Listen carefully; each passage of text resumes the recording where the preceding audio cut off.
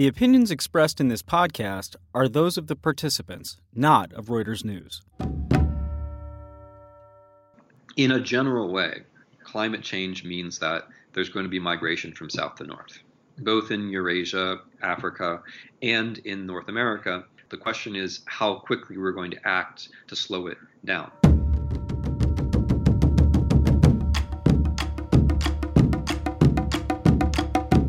The conditions necessary to allow genocide, to provide one group with the psychological permission to kill another en masse, come together all too often. In Europe during World War II, more recently in Cambodia, in Rwanda, in Bosnia.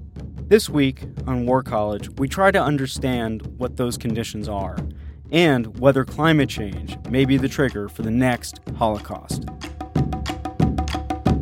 You're listening to War College, a weekly discussion of a world in conflict focusing on the stories behind the front lines. Here's your host, Jason Fields. Hello and welcome to War College. I'm Reuters opinion editor Jason Fields. And I am Matthew Galt, contributing editor at War is Boring. With us today is historian and author Timothy Snyder. Snyder's research focuses on recent European history and especially the Holocaust. His newest book is Black Earth, The Holocaust as History and Warning. Professor Snyder, Tim, thanks so much for joining us. Very glad I can. So this book, along with Bloodlands, is a very careful examination of the conditions necessary for something like the Holocaust to happen. Can you describe what the conditions are? We usually think about the Holocaust as if it were a story. And that means we usually narrate it. We think about it in terms of people's memoirs, or we think about it in terms of a film that we might have seen, a Hollywood film that we might have seen. We think about it as having a kind of necessary narrative structure where things start out good, they get worse, and then they end in the most absolutely terrible kind of way. And I think we get carried along by those narratives in such a way that we don't actually see all the causes. So we, of course, do see the cause of anti-Semitism, political anti-Semitism. We see discrimination in Germany. We understand that Hitler mattered and so on. But what we don't see, I think, is that for a Holocaust to happen, you need much more than people who are anti-Semitic. You need much more than an authoritarian state. That's part of it. But even within that part, even within Hitler's mind, even within the ideology, which we all understand to some extent or another, you can see that other factors are necessary. Because what Hitler was about was not just making Germany an authoritarian state or a nationalist state or an anti-Semitic state. What he was about was changing the planetary order. What he was about was mobilizing our sense that we need more, that we want more, and that that's legitimate. His anti-Semitism actually was the notion that all notions of ethics that might restrain us from taking more are somehow from Jews, by Jews, in the service of Jews. And in practice, Hitler understood that in order to carry out something like a Holocaust, one had to go well beyond Germany and destroy other states. So even at the level of the ideology, it's clear that this thing that I call ecological panic, the desire for more and more, in the sense that that's legitimate, and then this thing that I call state destruction, moving beyond Germany, are necessary. In practice, that turns out to be completely right. In practice, there is no Holocaust to speak of in Germany while Hitler's in power before the war. The Holocaust is something which takes place beyond Germany, during a war which is fought for resources, in places where Germany ends up destroying other states. So ideology, ecological panic, and state destruction are the factors that I would mention. When you're talking about the scarce resources, because that's something that really has a lot to do with today, and hopefully we'll get to a little bit more of that later on. But did his fears have any sort of foundation in Germany at the time? This is the part that gets really tricky, because the simplest way to run the argument would be this kind of Malthusian or mathematical way where you say, aha, there was objective scarcity and therefore people did the things they did. But in fact, societies aren't like that. Political systems aren't like that. People aren't like that. It's not that we rationally look at resources and make rational decisions. Fortunately or unfortunately, that's just not how things work. What happens is that you have a combination of two things. You have certain real sources of scarcity, which were present in Germany, plus a political interpretation. So were there real problems in Germany? Yes. I mean, especially if you compare it to, say, the United States now, or Germany for that matter now, you had very reason to believe that international markets were not a reliable source of food. Reason number one is that during the blockade of Germany, during and after the First World War, Great Britain, which at the time was the big champion of free markets, right? Great Britain actually blockaded Germany, which is the most fundamental violation of free markets that you could think of.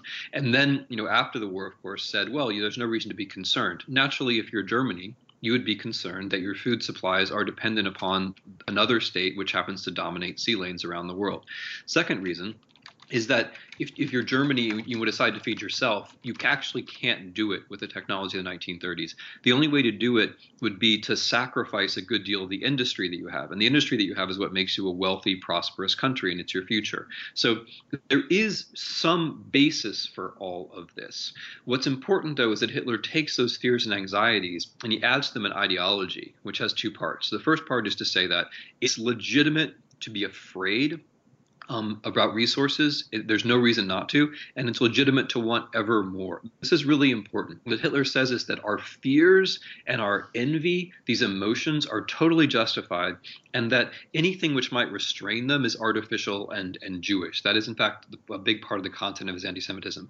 The other part of what Hitler says is that the way to ensure access to resources is to move beyond Germany and to take more land. And where Hitler, and that, of course, is not actually true. I mean, it would have made much more sense to rely on pesticides and boring things like hybridization of grains and irrigation than to take more land.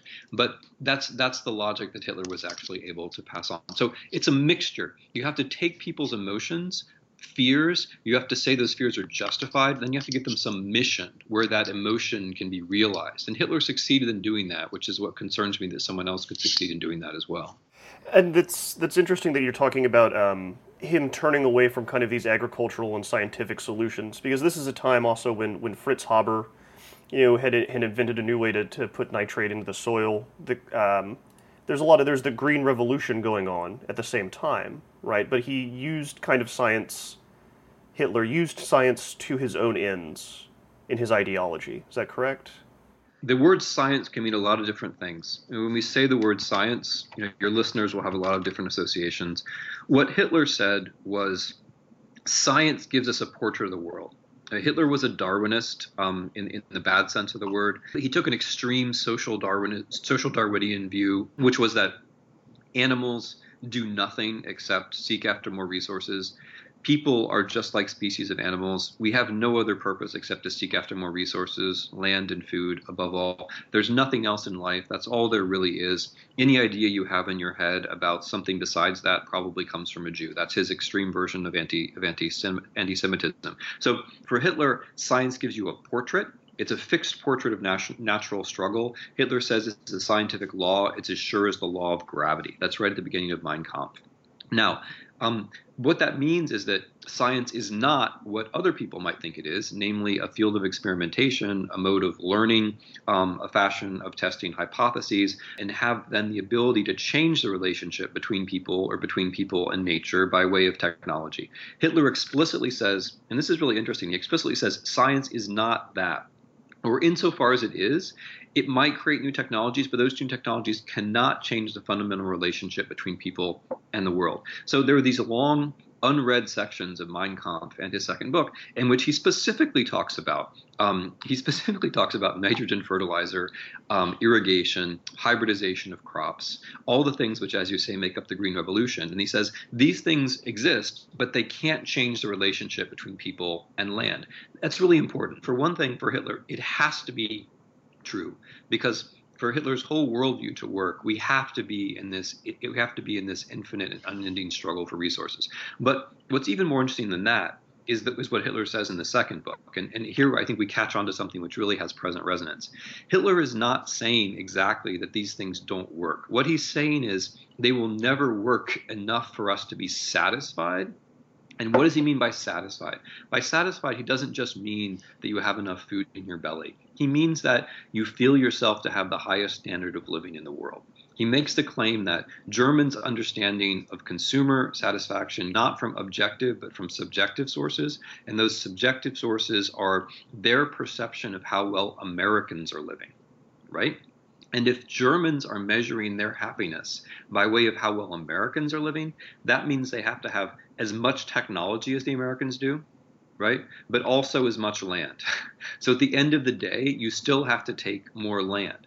I think this is really important, because what Hitler manages to do is that he gets life and lifestyle all mixed up together, so that we think it's legitimate. It's a matter of, as it were, survival for us to go off and starve millions of other people in order to preserve our life. But what he means by life, actually, is the sense that we have the best lives in the world. That's what he thinks Germans deserve as the highest race. We would never quite put it this way, but I think when you read his work, this is some of the stuff which strikes a little bit close to home, and I would say a little bit too close to home, which is why we ignore it. So that actually, I mean, we do talk about fighting for the American way of life in this country. I mean, I guess that's supposed to be high-minded ideals more than it is material goods, though, right? Well, what we mean when we say we're fighting for the American way of life is something that exceeds my competence. Okay.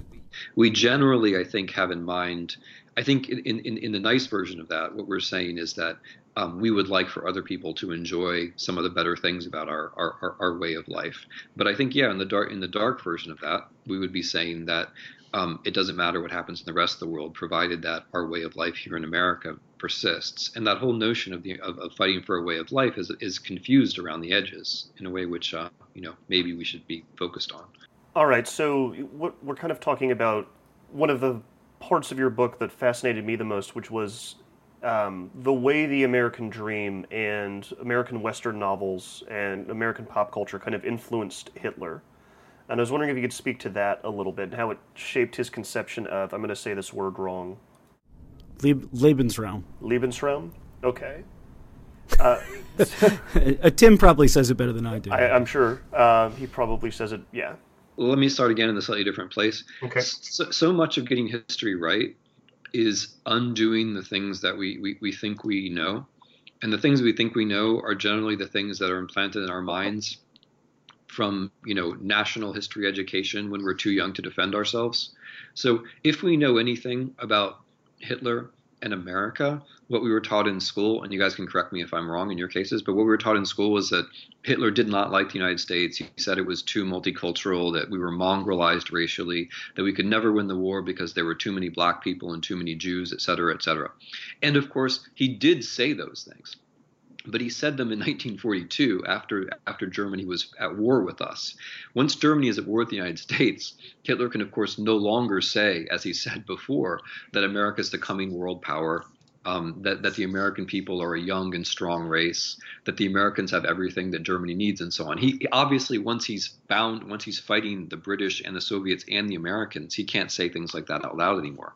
But if you go back to his actual work, Mein Kampf, but especially the second book, it's clear that the United States for him is the model of how you build a land empire. The sea lanes are closed. You can't have another maritime empire. Britain assures that. But he's very reassured by the existence of the United States of America, because he sees the United States of America as he believes, Aryan peoples, Germans and Scandinavians, pushing across an empty continent, destroying whatever is in their way, wiping out native peoples, using slavery, and creating this unbelievably prosperous and flexible economy. And so his notion is that if the Americans, who he sees, wrongly, of course, but who he sees as basically Germans, if the Americans can do it in North America, the Germans can repeat that same feat in Eastern Europe. And his metaphors about this leave no room for doubt. He talks about the Volga, which is the river that runs through Russia, defining European Russia. That the Volga will be our Mississippi. He says, when he talks about invading Eastern Europe, he says, who will remember the Red Indians? When he talks about Ukraine, he makes references to all the grain that comes from Canada, and so on and so forth. It's absolutely clear that he also says the history of the American West will repeat itself when Germany invades Eastern Europe. He's impressed by the fact that the Americans have been able to not only control a good deal of land, develop that land very quickly, and create the standard of living which is unparalleled. And he believes that the future of Germany is going to have to consist in matching that level of standard of living. So this thing which we call the American dream was also part of what Hitler was pursuing. In the conclusion of your book, you examine how the concepts of, standard of living, Lebensraum, and global warming could come together. Can you help us to understand what you mean by that? And are there specific places that are more vulnerable than others to this kind of conflict? So I'm gonna stress that whatever I say about the present and the future comes from a very specific place. It comes from this reanalysis of the Holocaust itself. If you think of the Holocaust just in terms of ideology, then you can tend to believe that it's just a matter of a kind of moral self-correction. If we behave well and teach other people behave well, everything will be okay. What I'm convinced of is that that's not actually true, that if other conditions like ecological panic or state destruction are present, then those kinds of ideologies, Hitlerian ideologies, other kinds of exclusive, destructive ideologies will find more purchase in society. So I'm looking at a mixture of those three factors as a source for the event itself. And once you do that, then the Holocaust leads to different understandings of the present and different projections towards the future. All I'm stressing is that we all basically already look at the Holocaust and draw conclusions for the present and future. Mine are different, not because I am such a genius about the present and future, but because my analysis of the Holocaust is different. It has more factors in it. So looking at the present and the future, the first thing I would say is that we have had a whole series of genocides since the Holocaust. And if we have other factors in mind besides Hitlerian ideology, if we have state destruction and ecological panic in mind, then Darfur, for example, or Rwanda make a lot more sense. In both cases, you have this thing called ecological panic, and you also have some problems with the state, especially in the Sudan case.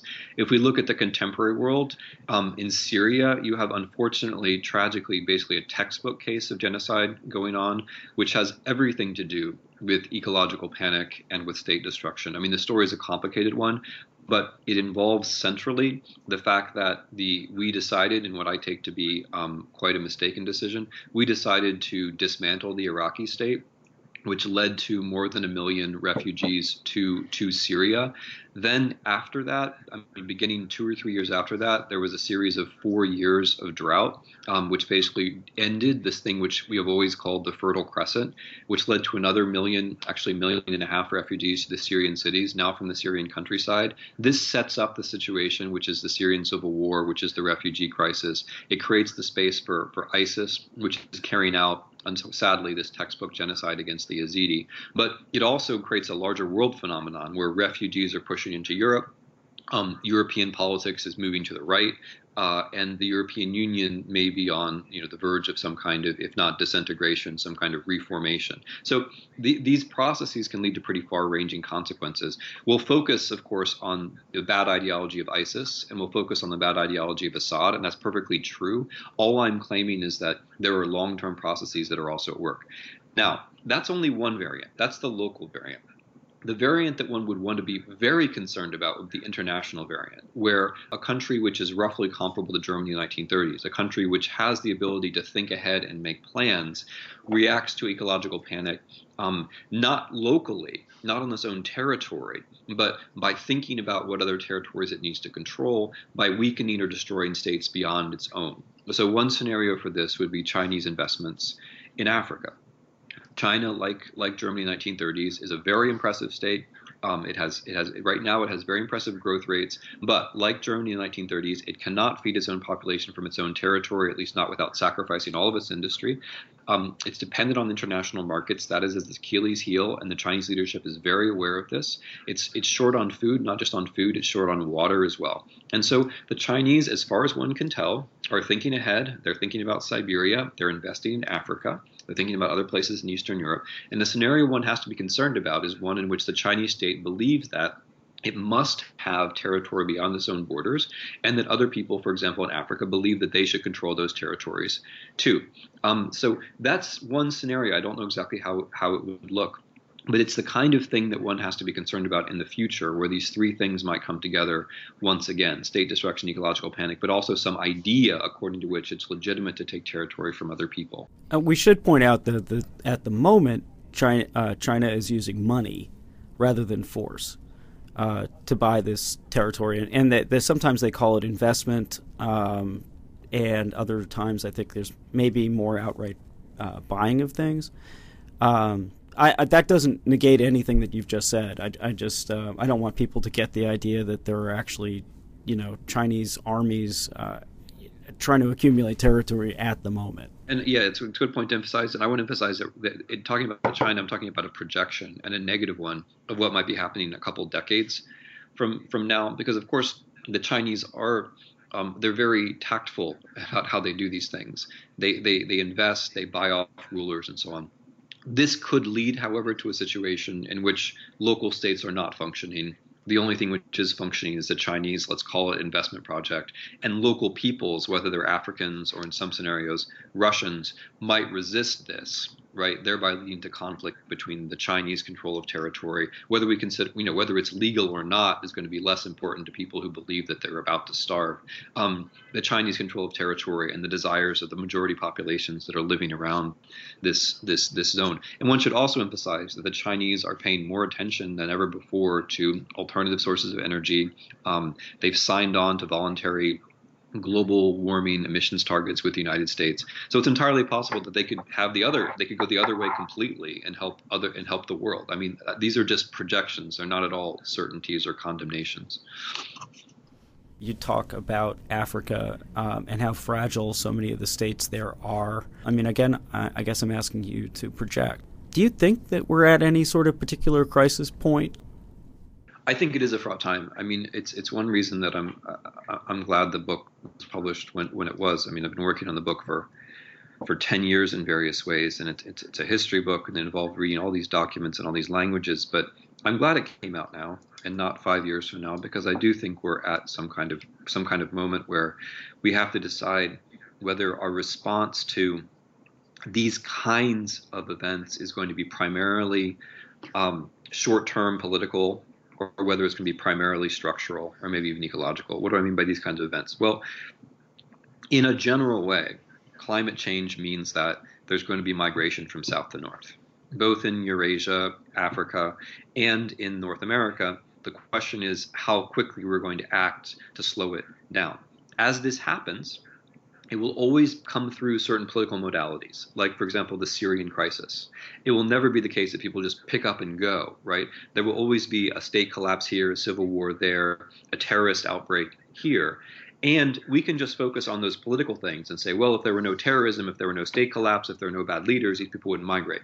That, I think, is the wrong answer, because we can't stop those things from happening. The only thing that we can actually influence a little bit is the climate. Also, there's the question of our own ideological way of handling this, which, frankly, in the American presidential debates, as in, European debates right now, has not been admirable. And this is what I worry about. If the world is changing in a certain way, and it is, that means inevitably people from the South are going to come to the North. If we process this just in terms of, well, those people are outsiders, they're uneducated, we don't want them, blah, blah, blah, if that's the only way we process it, then we are basically doomed. And so in that sense, I think it is kind of a turning point for us, because the states that are in question are not just the Latin American states or the states in the Near East or the states in North Africa, which might collapse. In the long term, the states that are in question are also the European states, and for that matter, our state, right? Because if you create a world, or if you just happen to live in a world, you don't have to say it's your own fault, but if you're living in a world where there's this kind of climate pressure for south to north migration, the states, even the prosperous, robust ones in the north, like the United States, like the states of the European Union, have to have a way to process that, which goes beyond just a kind of immediate ideological reflex of exclusion.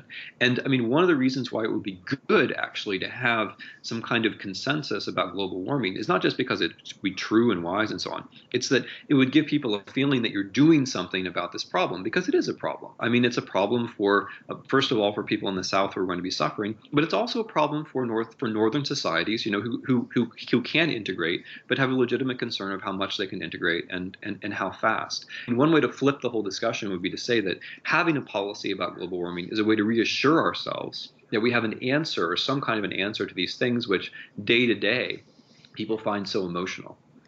Finally, just to sort of talk about science, do you think that, like the Green Revolution, which sort of changed the food equation, at least for quite a long time, do you think that there's science out there that can help us to deal with climate change as it's happening now? Anything that can help ameliorate it? Anything that will help ameliorate it? I want to play out your first reference because it's really important. The Green Revolution means transformation of agricultural technologies. It's a package of hybridization, fertilization, irrigation, which meant that Europeans in the 1950s no longer were worried about food shortages. They were worried about food surpluses. That is a very dramatic change. It's only really happened once in human history. Up until the second half of the 20th century, basically every human society ever was concerned about food shortages. Food was always a part of politics. We are the only generations, us in the United States, a couple generations of Europeans, for whom food could be separated from politics. That has never happened before in world history. It's totally new. It basically defines our entire lifestyle. It defines what we take for granted about what's political and what's not. So all I'm trying to say is that technological changes can be very fundamental, and they can change society and politics so fast and so decisively that we don't even notice what it was like before. Right? Or to put it a different way, the main difference between us and Germans in the 1930s is not that we've learned from the Second World War. I think that's largely a nice story we tell about ourselves. The main difference is that we just have enough food and we are not worried about needing more land.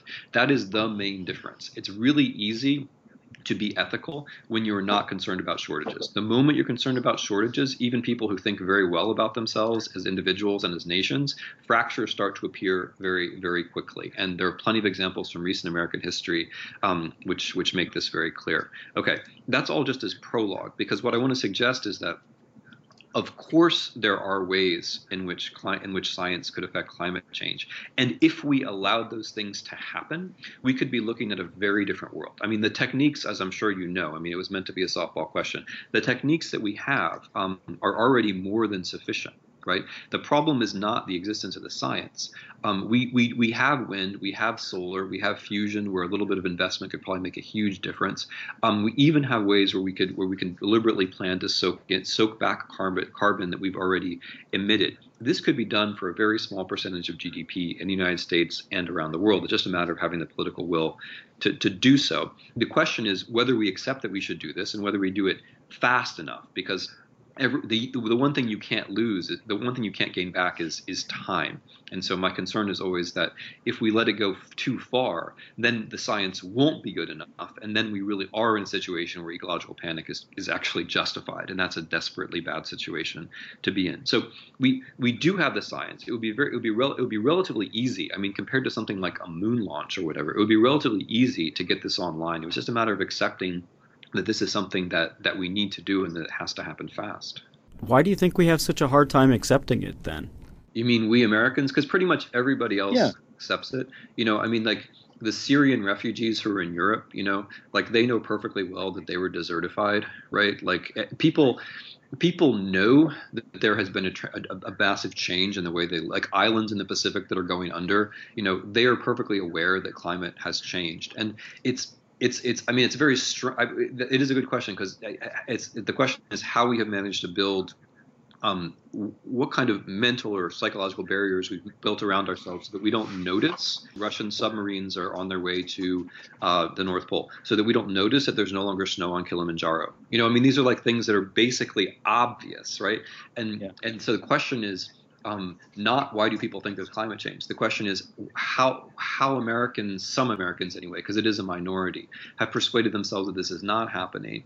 And I don't really know the answer. I think part of it has to do with the fact that when you have a stable way of making lots of money, and this is perfectly understandable, and I'm talking about fossil fuels, of course, you don't want to be challenged, right? When you have a stable sort of, for example, energy industry, why would you want that to be challenged? And so you tell a story about how, in fact, it doesn't have the costs, which everyone in the world actually knows. But the other part, and this gets us back to the book, the other part which is really important, this gets us back to Hitler, is the existence, in your first questions, the existence of science itself, right?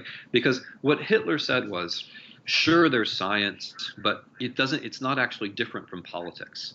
It's really all the same thing. Science just gives us a portrait of the world where you compete for stuff, right? Now, again, that hits a little bit too close to home in America. And it's something that we should think about, because we often confuse science with ideas of the free market. We think that the market is some kind of science. The market's going to deliver everything good.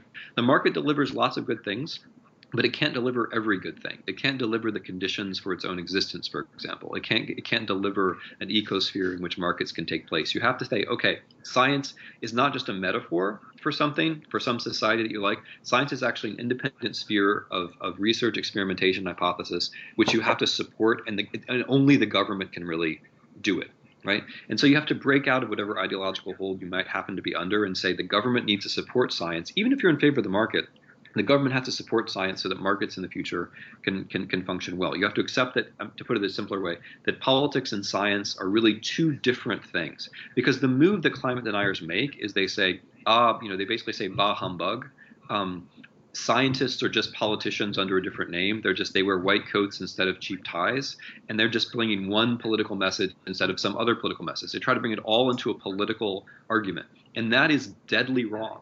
That's deadly wrong. That's a mistake that can literally kill us. In fact, it is killing us right now. And it does go back to Mein Kampf, because Hitler tries to bring politics and science together and say that no, people who tried to tell you that science can change the world, people who try to tell you that science offers hope, those people are Jews. Those people should not be listened to, right? They are out of the box. They are illegitimate. You have to listen to my message, and my message is that competition, struggle is the only thing which actually counts. So, I don't know why. I can't answer your question. I don't understand, the American society to answer your question perfectly. All I can tell you is that these are mistakes that one cannot afford to make. One cannot afford to say that science is just another form of politics and that these guys in white coats are just another lobby like other lobbies. That's a basic, fundamental, and really risky mistake. Well, thank you very much for joining us today. I think that I would recommend your book to everyone just simply because it is an alternate way of looking at history, not just the Holocaust, but I think it goes beyond that, and I found it informative towards what's happening now. I think what you said towards the beginning of our conversation about parts of your book breaking down stuff that we were taught in high school and kind of driving through those myths and misconceptions was one of the most fascinating and important parts of the book to me while I was reading it. Thank you. Thanks for the conversation. I was really glad we could do it.